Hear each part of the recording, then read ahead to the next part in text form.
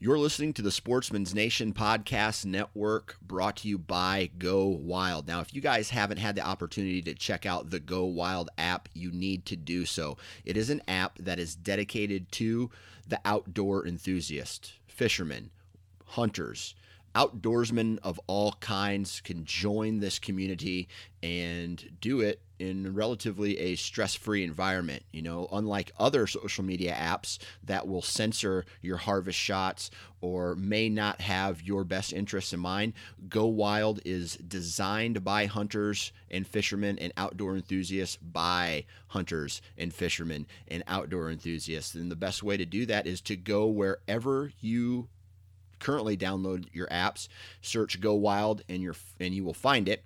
Or you can visit their website for more information, timetogowild.com.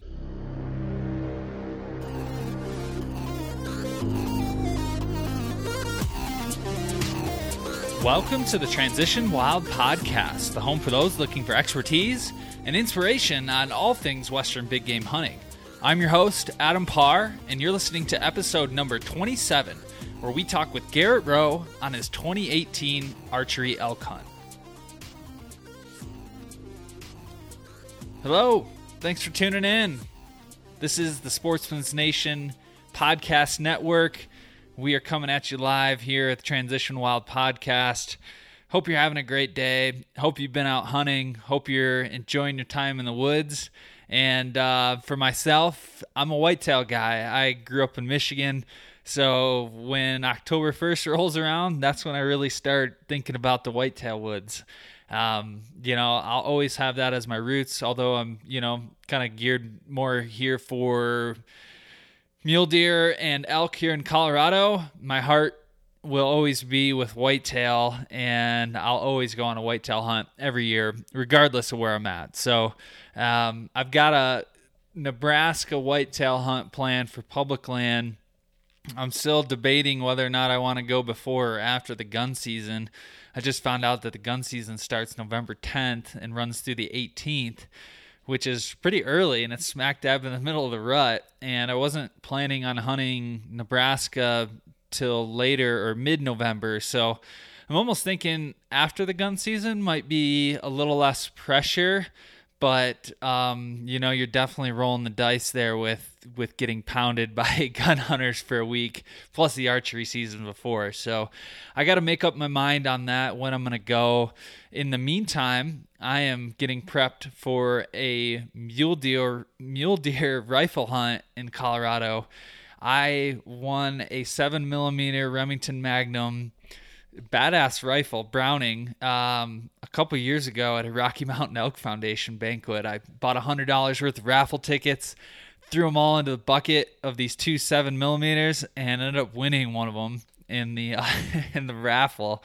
It was pretty badass. I went out and bought a Vortex scope, got all the accessories, the case, the shoulder strap, all that stuff, and I think I've shot it twice. It's still not sighted in.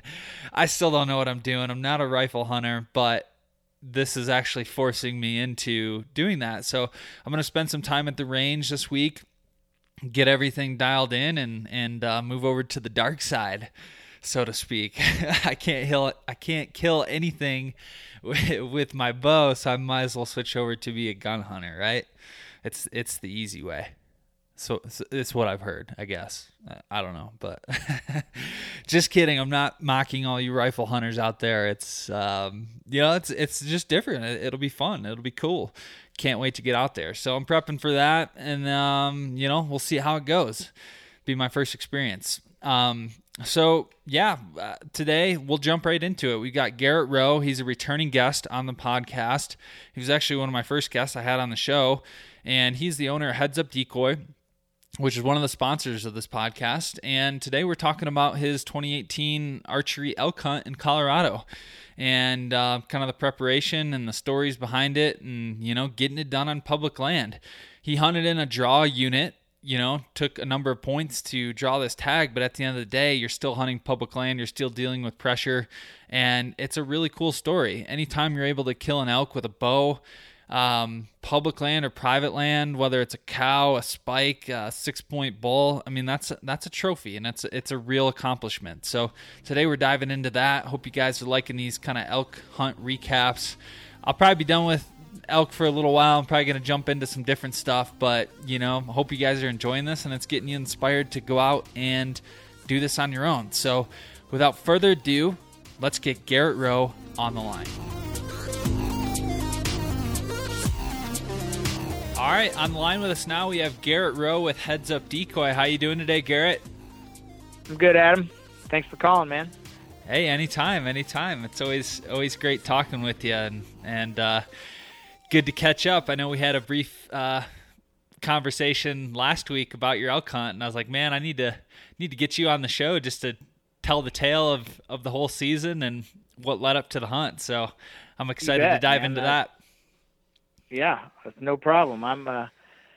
I'm excited to talk about it. I'm still pretty happy, still kind of bouncing around and feeling pretty good about myself. So yeah, I bet you're on cloud 9. Have you kind of recovered? I mean, it's been a couple weeks since the kill, but have you fully recovered from trekking around the mountains for a couple weeks? Yes, I binged 8 like I usually do when I get home. Pretty much, if it's not nailed down to the countertop, I consume it, and so now, and then I kind of when I was out in the mountains by myself, for that last week, you got a little bit of time to think about stuff, and I told myself that when I got back, I would continue to work out, and so I've been catching up for the last 3 weeks or so, and then tonight I was able to finally get back to the gym, and it felt good. So. Well, you're a better man than me. After I got done with elk season, I've just sat around and eaten potato chips all the time. So I've been pretty lazy. You know what's weird is I trained for that marathon all summer, and I did a half marathon in August out here in Colorado, and it was pretty high elevation. It was like 8,000 feet from Ouray to Ridgeway, and I was training so good. I was eating good. I was, being pretty active and healthy. And then after I got done with that, I was just like, I don't feel like doing anything. So I think it was bad. It was almost bad timing before elk season, because I was like, by the time it actually rolled around mid-August, I was just like, I'm done. I'm tired of running. Right. Yeah. But, for sure. But you're still hitting the gym. Running has never been my deal either. So running is I have to have an activity with running. And so it's just, I can understand how you could get bored with that pretty fast. Yeah, agreed. It's a lot easier when you can incorporate it with, doing something fun or a sport or whatever. But yeah, running, it was pretty monotonous. And by the time I got done, I was just like, I don't even feel like doing anything, let alone, running or training or doing all that. So, Yep. Well, that's good. That's good. What do you got going on right now? Are you getting prepped for whitetail season? I know we're kind of beginning October here, but what's those plans look like for this fall? Well, so, I'm a Kansas resident, so, and there's giant whitetails behind every tree, right? And so, exactly. So at least that's what everybody says. But no, I'm thinking about whitetail hunting for sure and prepping for that. I have trail cameras out and, just a lot of stuff kind of throughout the summer that was kind of distracting me and keeping me from focusing on Kansas. The elk hunt was one of them. And there are just some other personal stuff, that life can always throw at you. So I'm almost kind of going in cold turkey for the whitetail hunting, but I know when those turn up that I'm interested in, or several. It's just a matter of me being able to get out.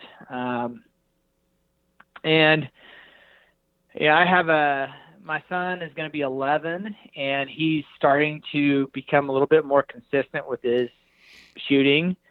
So we're going to try to, do what I can to get him one, or at least give him an opportunity to shoot one. So those are kind of the things. I think the main focus is trying to get him an opportunity to shoot a deer, and then, whatever happens with me as the season rolls on, it'll be what it is.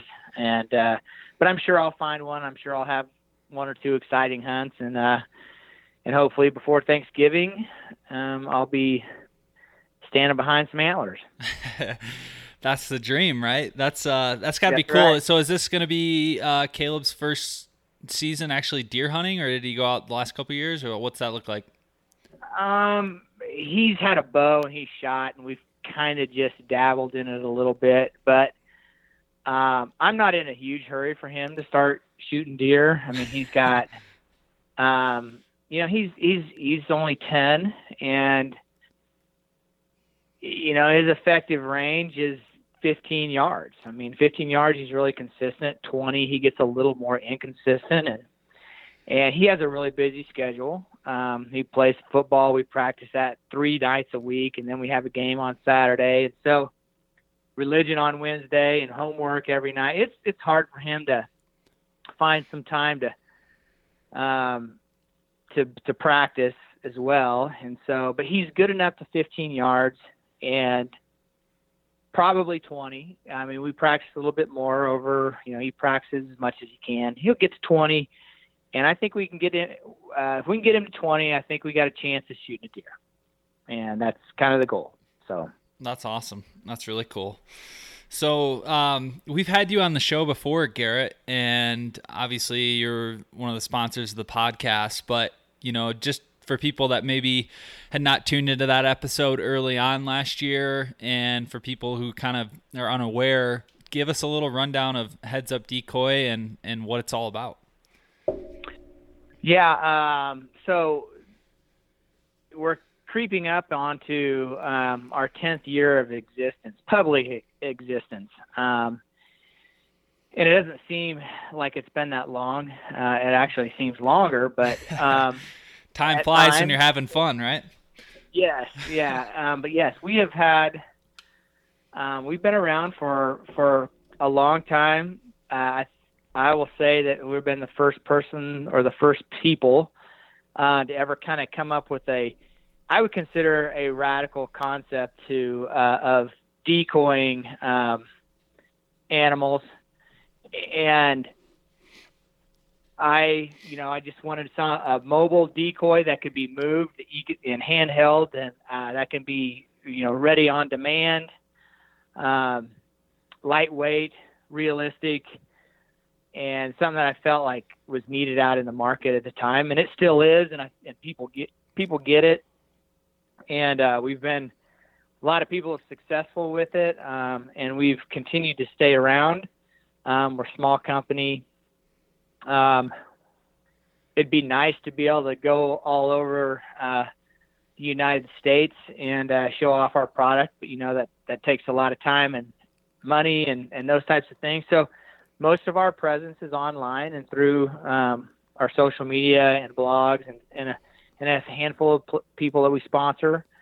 I'm pretty much 100% do-it-yourselfer. I mean, everything I hunt, is self-guided, whether it be a Western hunt in Colorado or Wyoming or Arizona or Kansas. It's all things that I've dreamed up, prepared for myself, and I get very minimal help, other than friends, Yeah, so, and that's huge. That's Heads Up Decoy in itself. And the reason why we stick with that is because I'm about as regular, I think, as a person can get. And if I go on canned hunts all over and show our product working in places that 95% of the people never get a chance to hunt, then it really doesn't do any good for me to be selling a product to somebody. I think it's I'd be a little bit of a fraud. So I succeed and fail with just as much as the people that buy my product. Yeah, it's awesome. And when I first moved out to Colorado and I kind of started hunting states like Kansas and eastern Colorado and these kind of open areas, it completely changed the game for me with whitetail hunting. And then I've, kind of transferred into elk hunting as well. So it's very versatile. It's portable. It's lightweight. And, you see this trend, right? Whether it's tree stand hunting or hunting from the ground, everyone wants to be more mobile, nowadays. Yeah. Everyone's looking for that, a fresh sit, a fresh hunt, getting into new areas, being lightweight as possible. And I think the decoys that you're making and putting out there really play into that whole trend. Do you see that as well?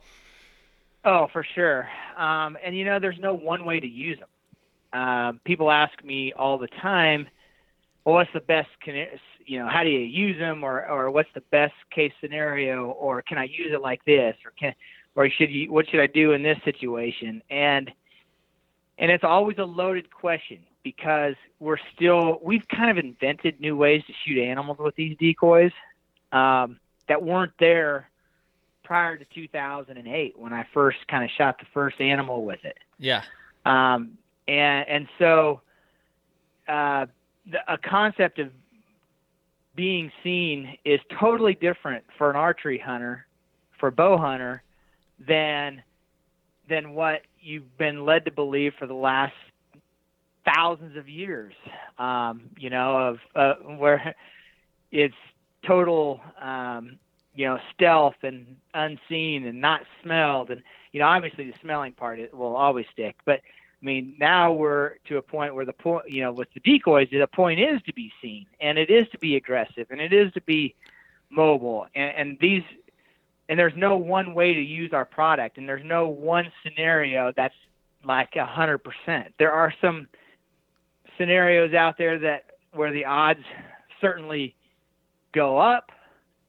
And then there's times when you think that there's absolutely no way this is going to work. And the next thing you know, this speck in the distance, which is a deer, you shoot him at 20 yards, when you just like, well, I'm just going to try and see what happens. And the next thing you know, they're in your lap. So our product, Adam, is really a lot dependent on the person that's using it, their creativity, their understanding of animal behavior, when to use it, when not to use it. So, and we're still figuring that out. I mean, even after 10 years, we have certain things we look for, but we're certainly not ever afraid to try it just to see what happens. For sure. Yeah. And you have a bunch of different decoys, right? Pronghorn, yep. Turkey, yep. elk, deer, all the above. Yes. Mule deer, both buck and doe, whitetail, buck and doe. And, we've got some new ideas that we'd like to try. So, we'll see what happens, how much time I have to roll out some new stuff. But it'll still be basically the same concept and the same applications, just maybe some different, kind of without getting too far in the weeds, just might have a different look. So yeah. For sure. And yeah, for people listening, you can check out podcast number 2. It's actually the second episode I did of the Transition Wild podcast. So if you want to get a more in-depth understanding of heads-up decoy, definitely check that out. And then we dive into a little bit of Western whitetail hunting as well, and tactics revolving around that. But today we're talking elk in the mountains. Yeah. So so tell us, set the stage for this, Garrett. You put in for a draw unit, correct, in Colorado that you put in, points for, which a lot of people do, especially with the point creep and, just being able to get into a little bit better public lands. Talk to us a little bit about the preparation and, kind of getting that tag and, the years leading up to that. Yeah, it started 15 years ago when I started putting in points. A friend of mine went, I think he drew with, I think he drew with like 6 or 7 points when I started putting in. Oh, wow. And I had like literally, 1 point at that time. And so, as we know, Colorado has the dreaded point creep. And for me, I was always seemed to be one. I mean, it's just like a carrot literally on a stick. It was just out of yeah, you get to year 5 and now it takes 7. Yeah, and finally, we were kind of doing the math,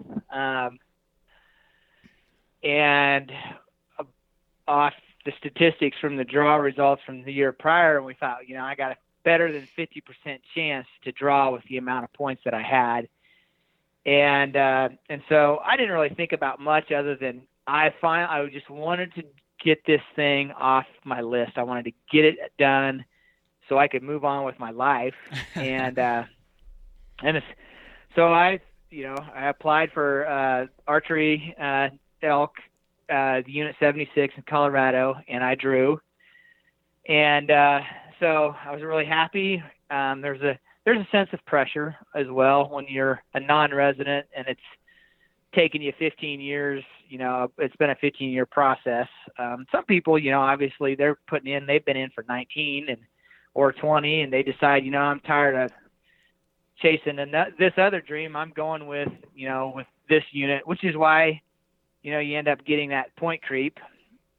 And so, I drew it and I started, kind of working out, and luckily, locally, many people have hunted that unit where I live, in this area that I live, and friends of mine. So scouting really wasn't a big deal. I mean, we kind of, these guys, I didn't put a ton of effort into it because I had so many other people who just basically say, this is where you need to go. And so we kind of had an idea of how we would navigate those places. Yes, we did go out there and have a look at them in August. And so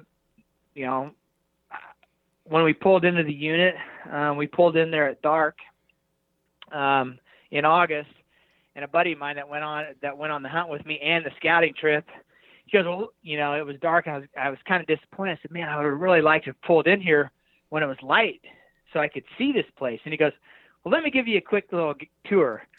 On your right is this big ass mountain, and on your left is the Rio Grande River.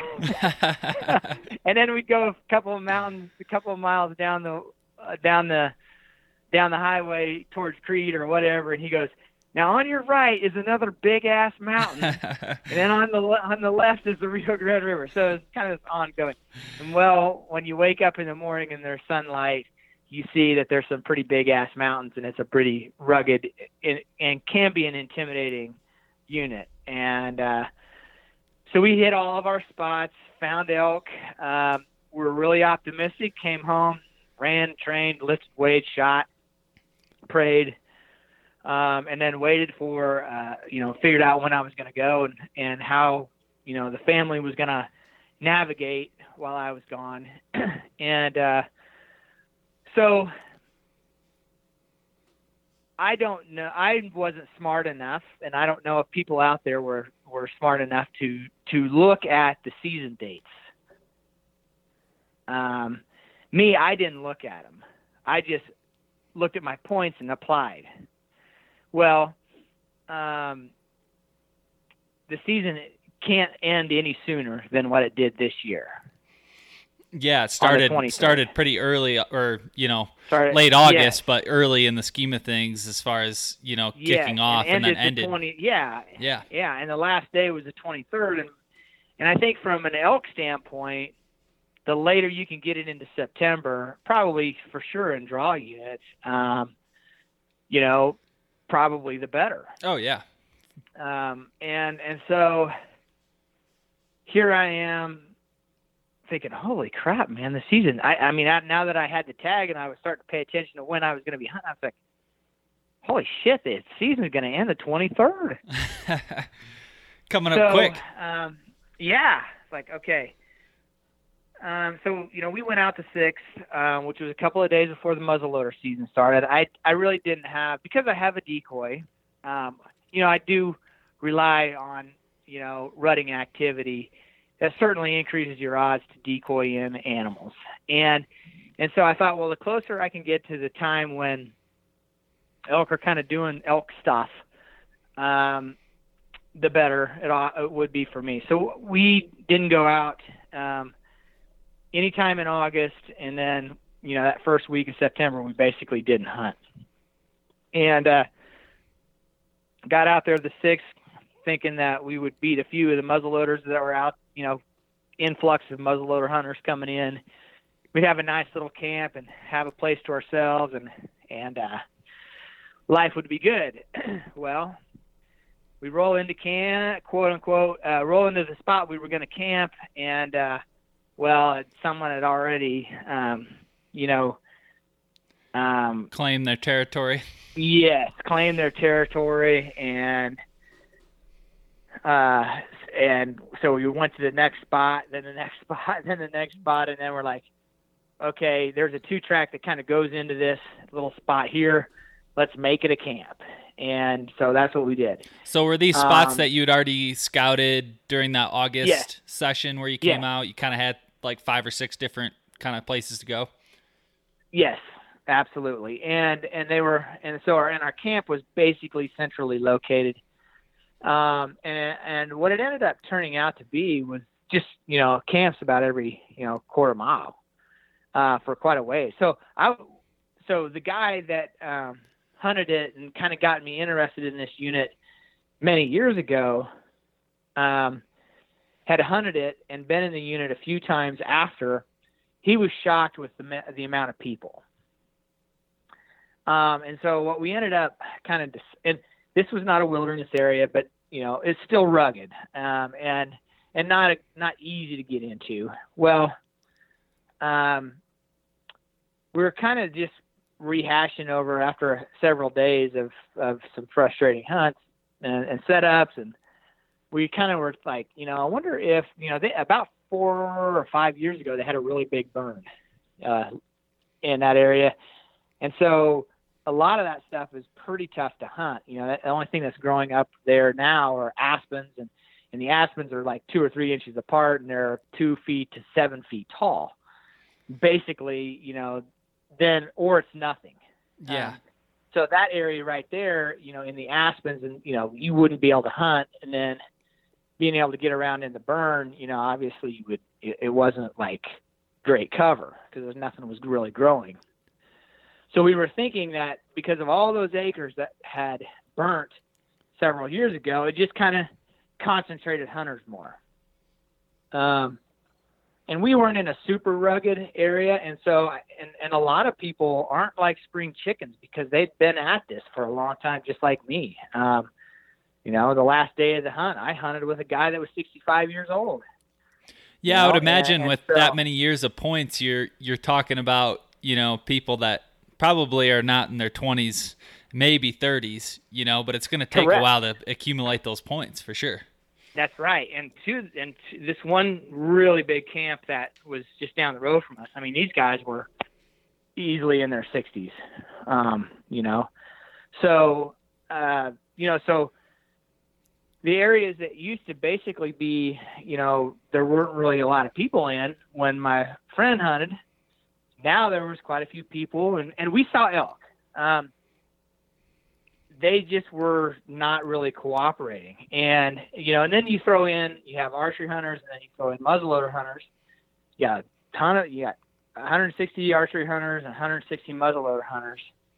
And so, there was a fair amount of pressure. I mean, the only difference between an over-the-counter unit, in my opinion, and the unit 76 was that we saw more elk. There was a lot of people, and we were seeing elk every day. At least we were seeing elk every day. In an over-the-counter unit, sometimes that doesn't happen. Oh, yeah. Yeah, you can go a couple days without even seeing something or just finding some good sign. So I can see where that's the difference. You're still hunting public land. You're still dealing with the pressure. You just might have some better elk numbers and, more access to them, I guess. Yeah. And when I was kind of talking to my friends, I was like, do we need to be in the wilderness? I mean, are we going to be spike camping this thing? And he goes, in my experience, we should be able to truck camp. You should not have to, go 5 miles back somewhere to find elk. And I said, okay, sounds good. I believe you. That makes it nice, honestly. I mean, Yeah. I'm all for doing, backpack hunts, and it's a totally different style. But, when you're grinding for a couple weeks or for a long duration, I mean, it gets tough out there, for sure. And it takes a lot more planning. Sure. Yeah. Yes. So we kind of bounced around quite a bit and tried to find new areas. We had a lot of good intel. I mean, everything that, everyone that I talked to that gave me information or that I had when I went out there were elk at every place we went, for the most part. The places that we found, I mean, I almost shot an elk 45 minutes into the trip. Wow. And I'm glad that it didn't work out like that, but it did. I mean, I was close, and I was going to shoot these elk got bumped. We don't know by another hunter or what, but they come right into us, 30 of them, and there was a nice bull in the middle of this whole herd, and and then the mountain winds kind of always kept get him you from me touching up. Yeah, they always get you, and so, but everywhere we went, we found elk. We also found people, so we had to navigate, and that's not always a bad thing also. I mean, that's one thing I learned in Arizona is sometimes other hunters can help you because it forces you to go to another spot. Yeah. And so you just have to say, okay, don't get discouraged. And then I think the thing that was most discouraging is the fact that there wasn't a lot of bugling, and by hunting, it was dry and it was warm. Yeah. And so the activity, I felt like, for the most part, there wasn't really a lot. Even though we were finding elk and occasionally we'd get one to bugle, we sat up on, I don't know how many different setups and tried to call in elk, and they literally would get up and go the other direction. And I'm not I'm a flatlander from Hays, Kansas, but I feel like I sound like an elk. And we tried everything. I mean, from just raking trees to just cow calling to just bugling to a combination of, and it got to the point where none of the calling stuff was working. And so we just decided that, okay, every time we hear a bugle, we'll find one. And when he bugles himself, we'll just move in and get closer and closer and closer. And that ended up to be kind of one of the hunts that I almost would have regretted looking back had I not ended up killing one. Because we were, we had a little bit of bugling activity, and we were kind of, above a herd. We felt like it was bedded, but we didn't know where. Occasionally he would bugle, and we'd just move up until the activity picked up. And I'm not sure how other people hunt out there, but it's something I've noticed in Arizona, and what we noticed in this hunt is that it seemed like between 10 and 2 there was a fair amount of activity, but you had to be way out there to hear it and to know that it was going on. And I ended up stalking a herd that was on the move for about 400 or 500 yards, and finally I eventually caught it. And I almost gave up on it because I couldn't find a bull that I felt like I wanted to shoot at the time. And just as about the time I was going to stop following him, the herd bull bugled, and I was closer than what I thought. And so I located him, and there was a dead pine that I got around, and he was digging his antlers into the ground and really raising hell, which is great. And that's when you can move in on him. And so I got to 30 yards, and he's going to town on the ground and slinging grass and mud, or dirt. It wasn't really mud. It was just dirt and grass. Yeah. And to the left, I couldn't get a shot, and to the right, it was open except for a deadfall, and the deadfall was suspended off the ground about 3.5, 4 feet. It's about a 10 or 12 inch diameter deadfall, so it wasn't a small one. So as soon as he would turn to give me a shot, which is where his herd was, that deadfall was going to cover his vitals. So I was like sitting here 30 yards from a great 6x6 with potentially no shot. Yeah, isn't that crazy how they can be that close? They're that big of an animal, but for one reason or another, you just can't get the right, lane, or you just can't get that opening you want. It's crazy. Yeah. So as I was sitting here trying to figure out what I was going to do, what I should do, I was weighing my options, and I thought, well, you know what? If I got about a foot higher, I could lob one right over that deadfall, and I could put my 30-yard pin right on the top of the deadfall, and he'd be 5 or 6, 7 yards behind. The deadfall was 20, 25, and he'd be 30 or farther. I just put my pin on the top of that deadfall, and or in arc the deadfall. Yeah. Yeah, and it would arc over it, and that's what I did in Arizona. Was the exact same thing. And so I thought, okay, but I just need to get 1 foot higher. And in Colorado, taking one step up the mountain, you can get elevation pretty fast in places. Oh, yeah. And so, but the bad thing about it is I had to move laterally. And so he started digging his antlers again into the ground. And I thought, okay, here's my chance. So I took a step to my right and up, and he saw me. And we stared down each other for about,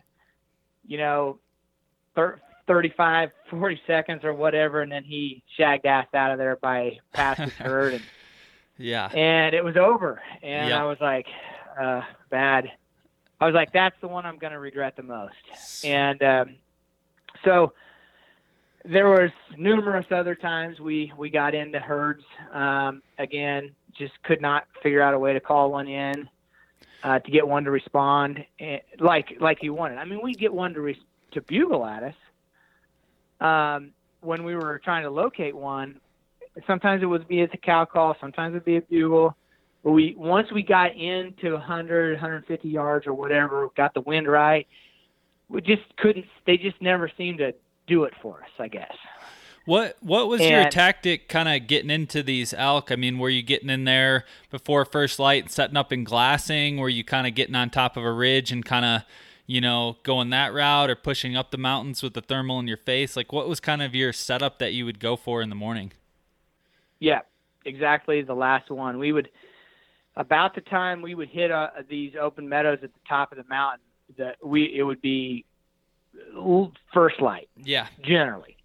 Now, keep in mind, there were times when we rolled into a place, there was somebody already there going to where we wanted to hunt. So sometimes we were late to relocating. And so it got a little bit harder. We still had to use the thermals up to a point, but where I spent most of my time hunting, we were able to, kind of go up to a spot and use the thermals coming down and locate elk. Either we seen them with our naked eye, or we glassed them, or we heard them. And once, then we would just obviously use the wind. We'd try to stay below them and move in on them and try to call them. Yeah. And then it seemed like they always were wanting to move down the mountain in the morning. And so, we had to stay to the side. And then once we kind of lost, if we couldn't get around them or we couldn't call them in, then we had to wait for the thermals to start shifting back up. Yeah. And so a friend of mine always likes to hunt, southerly east or southeast or southern types of slopes facing, because you get more consistent wind thermals during the day. And really? Yeah, it's hot. Yes, it's hotter on those slopes, but we found that there were still plenty of places for these elk to find shade in it and cool spots. And we had fairly consistent thermals on, for most of the time we were out there. That makes total sense. It's interesting. I've never actually heard that before, but it makes total sense from the standpoint of the sun hitting it. It makes a big difference. And then you get on some of those opposite sides, and you got different drainages coming together. You got the shade, and it can do some crazy things.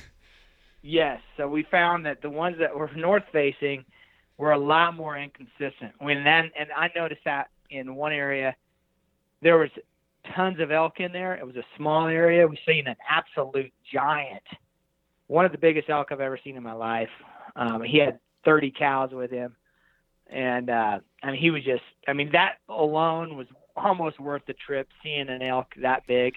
And the tragic thing about it is we were set up on him and 70 yards from his cows. And he was bugling. We didn't know it was him first thing in the morning because we bugled when we hit the basin, and he hit us right back, and then kind of all hell broke loose. That was a good morning for bugling and elk. And we moved right in on his herd, and he would not come down to challenge us. It was like, what the hell's going on? And eventually we were on that north-facing slope, and we just had weird he would bugle in his bed, and we would kind of move closer. But then all of a sudden, every once in a while, we just got too close with those inconsistent winds, and they just, they smelled us, and he got out of there. Yeah. But yes. So I just had more luck predicting the wind on those east/southeast facing slopes. And that's ultimately what ended up, helping me out when I, killed my elk there towards the end. I went back home for a couple of days to kind of recharge. I think residents that are out there, they have the luxury of being able to hunt for 2 or 3 days, maybe come home for 2 or 3 days when the action's bad or the conditions aren't as ideal, and go back out. And, for non-residents, a lot of times, here's my 10 days, like it or not, this is it. Or you're going. Your 7 days, you're going. And then you get, your tail handed to you day after day. And it's a grind. It's easy. It is. It's easy. Elk hunting to me is not as physical as it is mental. Don't get me wrong, they're not easy hunts physically, but mentally, I think you have to be tougher mentally than physically, because your mind can tell your body to do anything, and it'll do it. And your mind can keep you positive even when things are really shitty. And to me, I think having that mental state that keeps you kind of ready to really be optimistic and able to get up in the morning, able to go up over the top of that ridge and able to look at this mountain and not feel insignificant, and be able to say, I can get up this mountain, I can get up these slopes, I can get to the next ridge. It's not going to kick my ass. I'm going to kick its ass. Yeah.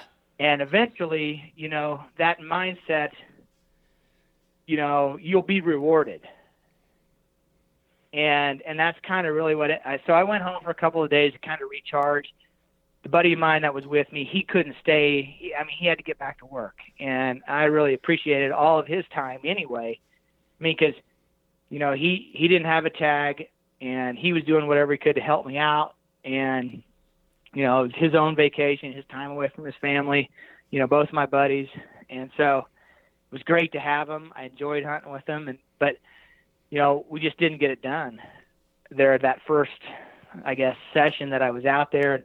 And I was ready to come home. We'd had a couple of days of really, some pretty tough luck with elk, how it is elk hunting. And so I came home and saw the family, slept in a nice bed, took a shower, and all the important things.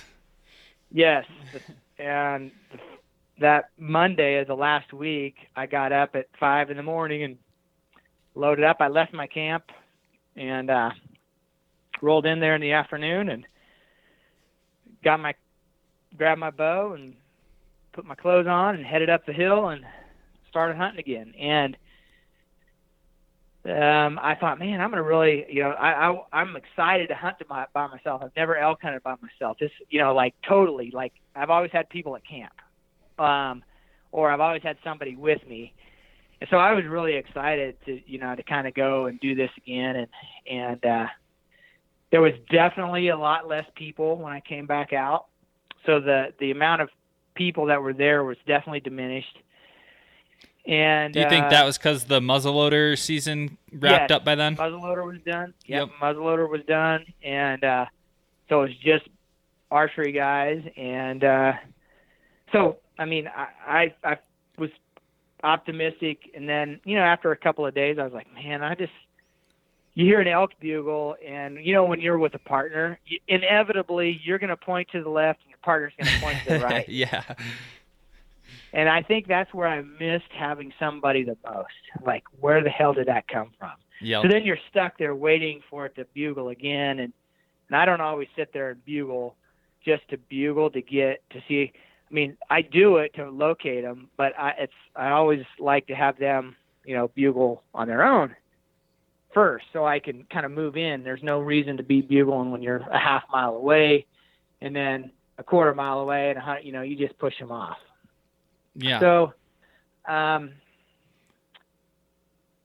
that respect, I thought, man, I really thought I would enjoy hunting by myself. And then I just decided that, I just, got to get it done. And elks were starting to do what I wanted them to do. There was one mountain that none of my friends had hunted before, but it was in the area that we had scouted other spots. And I just said, I'm going to live and die on this mountain.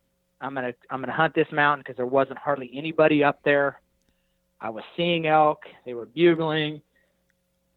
I was comfortable hunting there. It wasn't extremely treacherous, so this is it. Yep. So I didn't call in my first bull until the Thursday of that week, and I called one into 7 yards, and that set up, and I was going to shoot him because it was getting to the point. It was just a raghorn. I was between him and a herd bull, and I didn't care which one came in.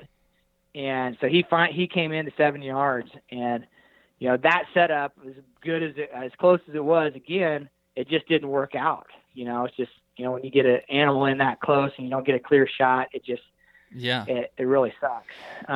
Talk to us a little bit about like your strategy, like hunting solo and incorporating the decoy. Obviously, when you're hunting with a partner, you have the luxury of, them dropping back, calling, maybe moving the decoy around a little bit. What do you do kind of more in a scenario, and what's your optimal kind of setup for hunting solo with a decoy and trying to call one in? Well, I had it in the bow mount. Got it. So that's basically how I did it. I had the decoy, and I'd call, and sometimes I would move ahead. When I would call, I'd call, and then I'd move 20 or 30 yards ahead when I could. I mean, the deadfalls and stuff with the beetle kill, it's hard to move, and plus it was really dry. But when I felt like I was kind of in that area where I needed to be, I'd really lay down a good calling sequence, get him to respond, and then I would move up 20 yards. Got it. And then I would sit there and wait. And then if I knew that they're like on this bull, I knew he was coming, and so I didn't have to move up anymore, and he could see me. So, that all kind of played out really well. But I just still couldn't get a clear shot. And then by the time, he had come so close, he had gotten past my background. And so then I was sticking out. And so he knew, this isn't right. Yeah. So he took off, and then, so, and that was a day I was basically following bugles all the way until like 4:00 in the afternoon. So from the time I got out of the tent, basically, and up on the mountain, I was into elk up until late in the afternoon. And then that night, I was lucky enough, I think it was that night, we got a little rain, and then there was another guy that is from a town here locally that I know, had the same tag, and they weren't having any luck. They were kind of having the same luck. They were struggling as well, and I think they were getting a little frustrated. I said, well, you know what? You're welcome to hunt with me. I'm probably going to hunt Friday. It's going to be my last day. I'll probably wake up on Saturday and head home. And they said, well, why don't you stick it out till Saturday afternoon? We're going to stay until Saturday afternoon. I said, that's fine. If you guys want to meet me at my camp, that's fine. So, so I got back to my camp. The afternoons, there was a lot of wind, and in the afternoons, it seemed like the wind really picked up. And we had not had any action in the afternoon. It was really slow. So, and this is the second to last day or the last day? This is the Thursday, the second to the last day I was there, basically. And so Sunday was the last day of the season. And I said, well, we'll get up here on this mountain, beat everybody up there. I mean, because there was a little bit of activity again, a new influx of a handful of people. And I said, we're just going to have to get up early, get to the gate, and then, get up this logging road, before anybody gets up there. And there were times when I would see people there and we would talk about where we were going. I mean, I think that's a respectful thing to do, It's like, which way are you headed? Well, we're going to go this direction. I said, okay, that's fine. I'm going to go this way. Sounds good. Good luck to you. It wasn't like, okay, asshole, that's where I'm going. Yeah. It's like, okay, cool. All right, we're going to head this direction then. Good luck. And because, hey, when you have a tag like that and you've been waiting a long time, you kind of want everybody to get one. You're pulling for everybody, really. Exactly. And so the last morning we got up, and the activity was pretty slow. We seen elk right away again, just like the last 3 or 4 mornings, going up there. Followed a herd again, lost them because the bugling was just they weren't as active, and so it wasn't as easy for us to kind of navigate through all the deadfalls quickly. And so we were just kind of holed up, waiting for the wind to kind of, get more consistent up slope. So about 9 o'clock, usually the wind kind of starts getting funny. That's usually a good time to not do anything. Yeah. And so that's what we did. We took a little nap, and I woke up pissed. I kind of took a pretty good hard mountain nap, and I woke up and I was just kind of pissed off. I was like, reality starts to sink in at that point, right? I mean, yes, you're 15 years in. Hey, it's about done. And so I reached in my pack, grabbed my sandwich, and looked at the guy that was with me, and I said, I'm not going to say what I said, but I basically said, we got to find an elk, and we got to kill one. That's just it. And the wind was not like super consistent, but it was always kind of going up, never going down, but mostly up. Yep. And I said, let's gain some elevation. Let's find it. And I'm going to bugle, and we're going to walk this entire mountain until we find an elk to respond, and we're going to kill him. And so we gained about 100 feet of elevation, and we walked a quarter mile. And I let out a lazy bugle, and boom, one lit up right away. And it's funny, I'm going to stop with my story right now.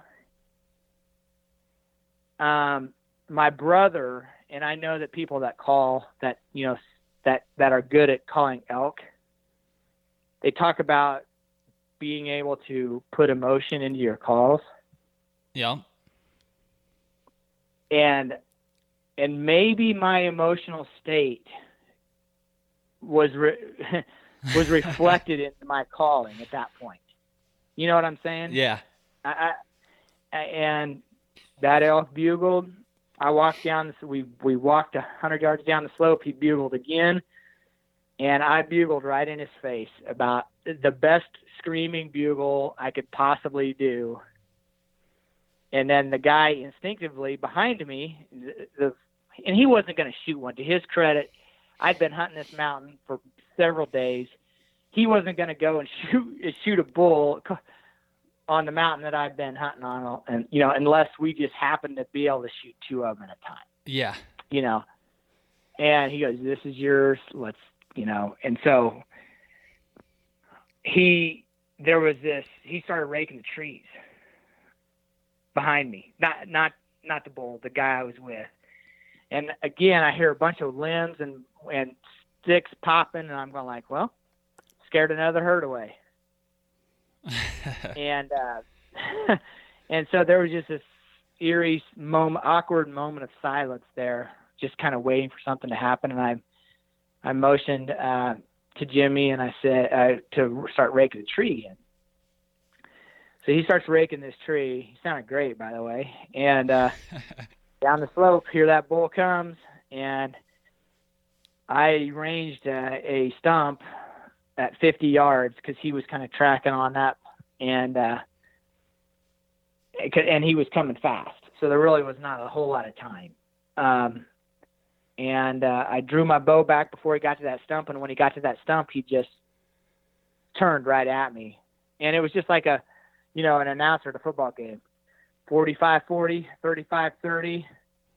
Once he got to 25, I started getting a little pissed off because his face, his head was covering, his front of his chest, and he was coming, and I was trying to talk him into raising his head, and he kept coming closer. He was inside of 20, and he finally took a small step to the right, and he raised his head, and my arrow, all I remember is seeing my arrow bury in his front of his chest. Wow. I mean, I just instinctively, I just had followed him, and I knew where my arrow needed to be. On those 1/4 shots with the decoys, and when they're on their bow, and it wasn't on this. I did not have the decoy on my bow. But like for whitetails and mule deer and some other stuff, we get a lot of 1/4 shots because in the open, when we're either having a person hold it or we got it on a bow mount, we get a lot of shots that are frontal or 1/4 at close range. And so I just burn a hole right through their body to where I want my arrow to exit. And then my pin just kind of naturally finds its spot on the body. And it was in him and buried to the fletching before I knew it. And it was, I think he only made it 35 or 40 yards from where I shot him. And I was one relieved camper. He wasn't a giant bull, but I tell you, I would shoot that bull every single day I go to Colorado. I'd never pass him up. Oh, yeah. That's a sweet bull. Any public land, doesn't matter if it's draw or over the counter. That's an awesome public land bull. Any elk with a bow, cow, spike, whatever. Yeah. But, to shoot a bull like that, that's definitely a feat. Yeah, and I was considering shooting a cow, too. I said, well, if I get a chance to shoot a cow close, I'm going to do it because I'm not going home without meat. And I want to punch a tag, and it just kind of, one of the buddies of mine that was with me, he goes, man, it's going to be a lot. He goes, Garrett, if you keep sticking with it, it's just going to be one of those times where it's like, man, this sucks. Man, what's going on? This sucks. And then the next thing you know, it's going to be, man, that was easy. And that was just exactly how it was. It was like, man, it sucked for so long. And then all of a sudden it was just like, man, that was pretty easy. That was textbook. Yes, it was textbooks, and that's how I wanted to kill one. I mean, that is truly how. And this hunt was 10% about heads up decoy and 90% about the 15 years and about a personal goal of mine to go and shoot an elk basically by myself. Yeah. And so it all kind of worked out exactly how it was supposed to. And I was very fortunate, and I'm really happy that that's how it all turned out. I learned a ton. I mean, I look back on every day that we hunted and the experience. I learned a lot about elk hunting because I've seen a bunch of them.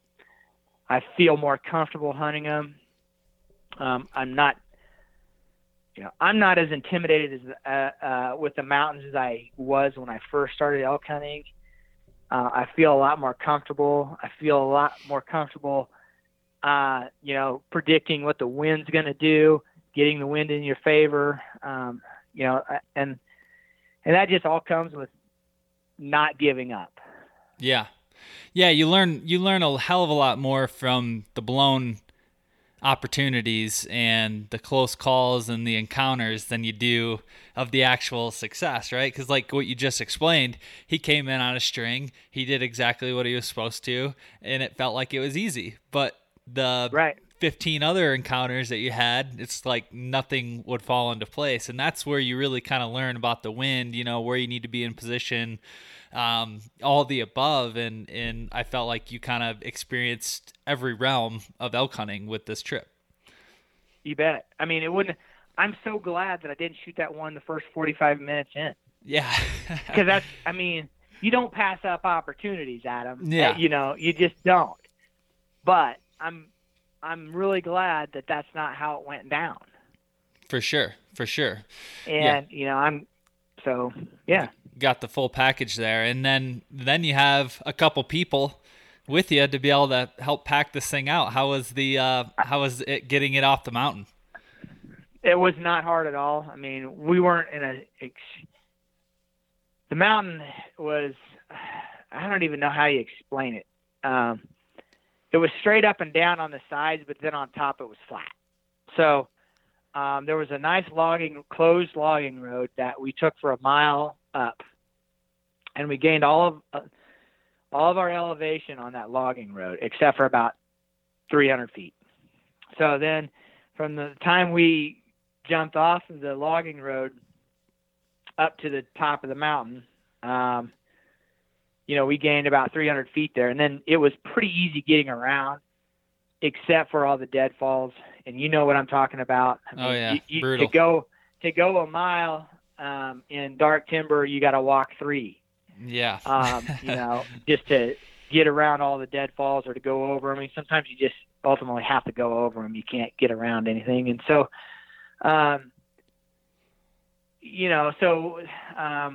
they always seem to be up on top and kind of on easy slopes, fairly easy slopes. We never got to where the mountain was like straight up and down. And we knew that if we did, we were in trouble. So luckily the elk kind of cooperated. There were lots of shady places and lots of tall grass behind, where they were bedded. And so the pack out was not bad at all. I was pretty happy with how all that went down. It's still tiring, don't get me wrong. I mean, trekking poles are, I think, a moral imperative and a good pack that can stabilize your meat so it's not bouncing around on your back, whatever pack that might be. But, going over all those deadfalls and some of the rocks, yeah, I think you got to have a trekking pole, at least one. Yeah. And the guy that was with me, bless his heart, helped me pack it out. We quartered him, bagged him up, and then I had a pack that would carry meat from the kill to my other meat hauling pack. And I gave him a trekking pole, and he didn't realize how big a deal a trekking pole was until he had one in his hand and started carrying meat. And he's like, man, he goes, I'm glad I had a pole. Yeah, it makes a big difference. It just helps you get over those. Yeah, you're not going to be able to walk around every deadfall, or when you're going down a slope, you need to be able to reach out so you don't slide down. So, but the pack out was fine. We did our justice with the meat. We got 2 big coolers full of meat, and I'm happy with that. Elk meat is everybody. I mean, you gotta love when I that. pulled the back strap off that thing, I'm like, oh my God, I cannot wait to start eating these things. And my mouth is watering right there. So it's great, and we got we left part of it, and got it first thing Saturday morning and stuck it on ice and finished breaking camp and headed home with a big smile on my face. And then, there's not a lot of things. I'm a fairly humble guy. You know me really well, Adam. But I've always wanted to drive down the interstate with a big elk rack in the back of my truck. You get all sorts of good looks. Yeah, I've seen thousands of people do it. I'm going, man, I just want to one day drive down I-70, hit back home with a big elk in the back of my truck, so everybody sees it, right? Yep. Well, I get to Oakley, Kansas, where I get onto I-70, and it's dark. I was pissed. So I was like, I'm just going to leave it here and just get up in the morning and drive to Oakley and back. Showboat a little bit. Awful, but yeah, I know that sounds awful, but I don't blame you there. That's hilarious. Dang it, man! Like I've all these people I see driving down the interstate with elk in the back of their vehicle. I got to drive home in the dark.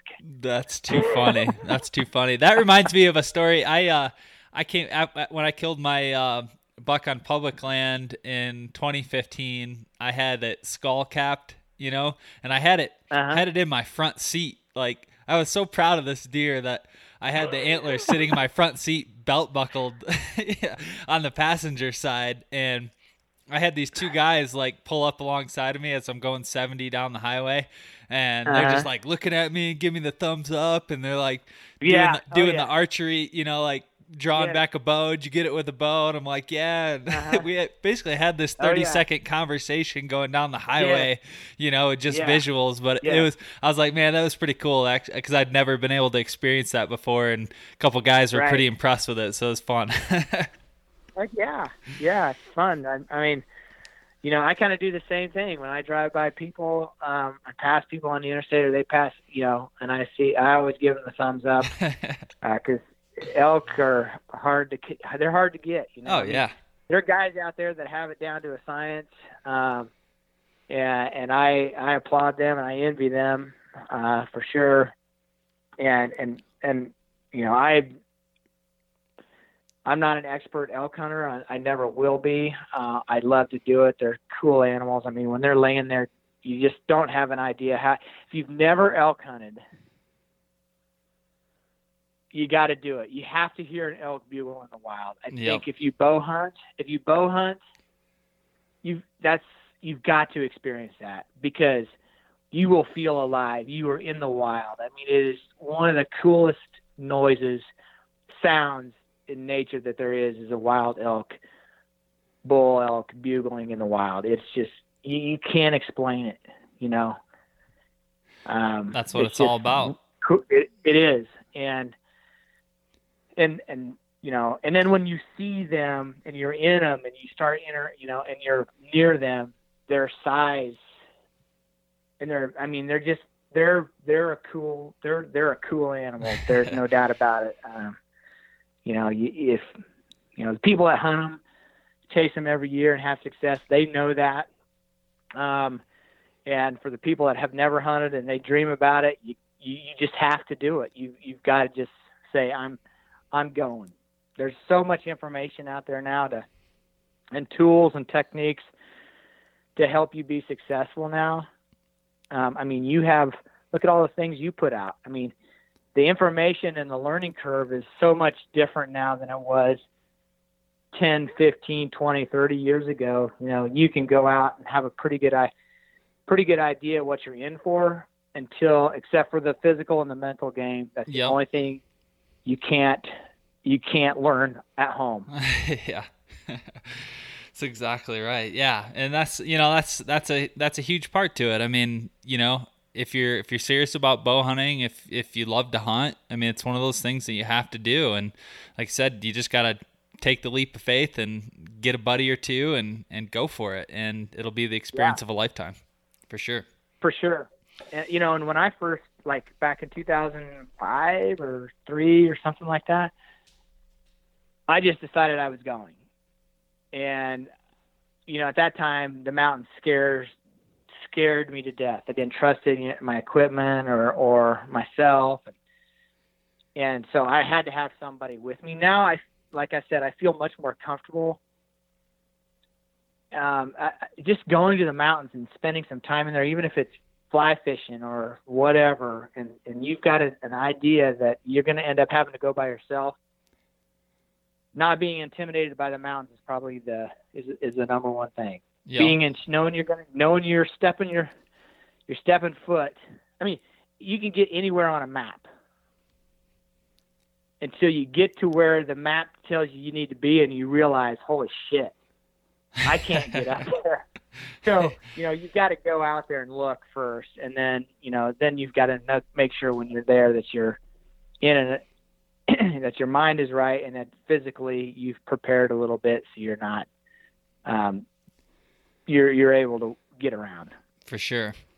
What, before we drop off here, Garrett, what's your whole take on the point, creep, and, how long it took to get that tag? I mean, is it one of those things that you're going to keep putting in points and maybe try to get another tag that's 10, 15 points? Or are you going to, maybe do a couple years and then try to put in for one of those draw units? Like, was it worth it, to wait that long? I mean, obviously you killed a great bull and everything, but like, kind of what's your standpoint on that? Is it something that you want to pursue again and wait that long, or do you want to shoot for something a little less? I'm going to shoot for something less. I probably won't ever do that again. It's a long time. It's a long time. I don't know. I'm not Mr. Colorado Division of Wildlife draw result guy. I'm not. I just know that when there's not a random component, and it's purely, guys with the most points get to draw. I think that's why I like Arizona so much, because you get an incredible hunt down there, and it's not.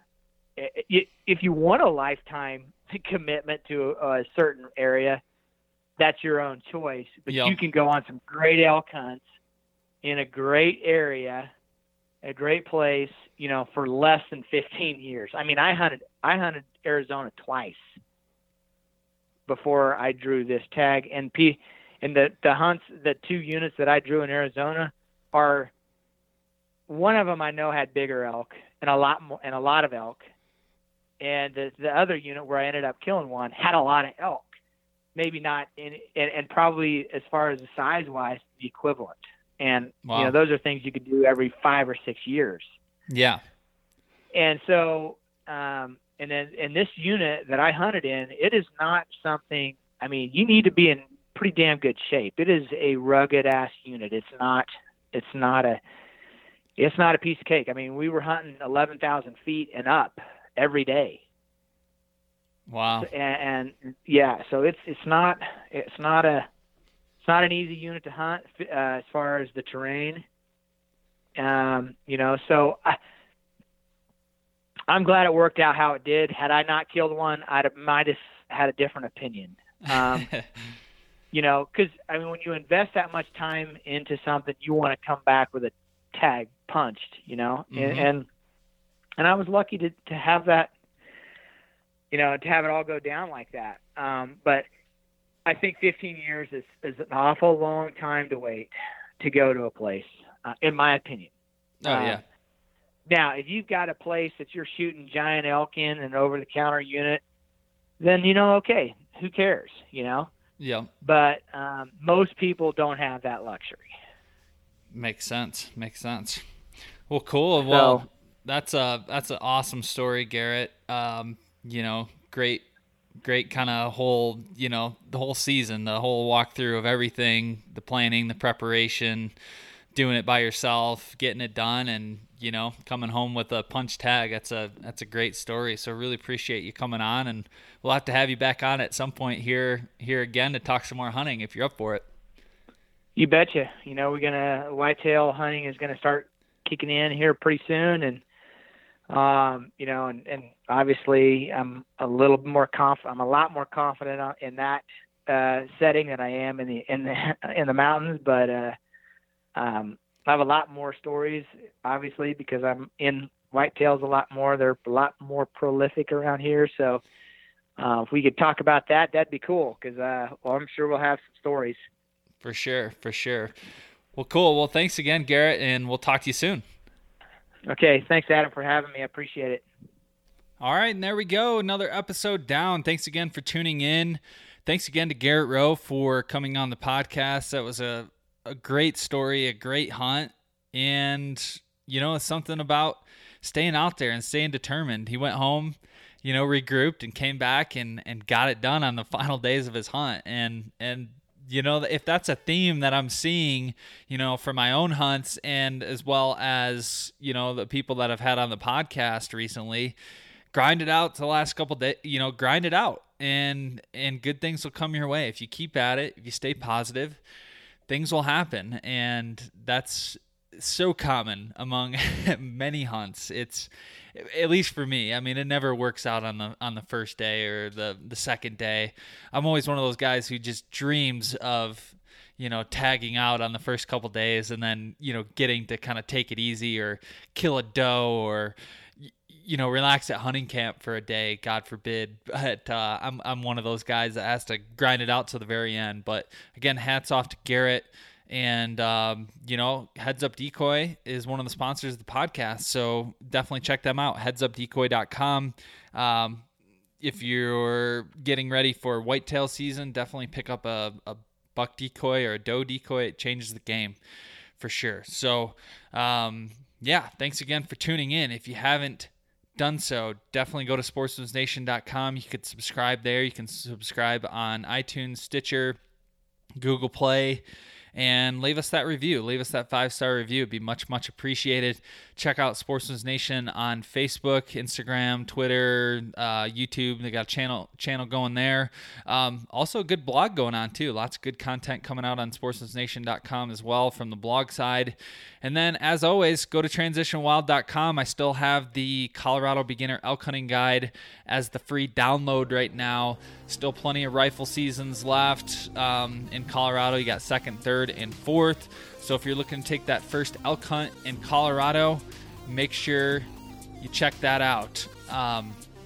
Definitely go do that. You're going to learn about scouting, planning your hunt, where to hunt, when to hunt, and all the above. And most importantly, some further inspiration to get your ass out there and kill something, because I sure can't. So I got to have you do it for me. Anyways, that's it. I appreciate you. Love you. Thanks for tuning in. Get out there and hunt, and we'll talk to you soon.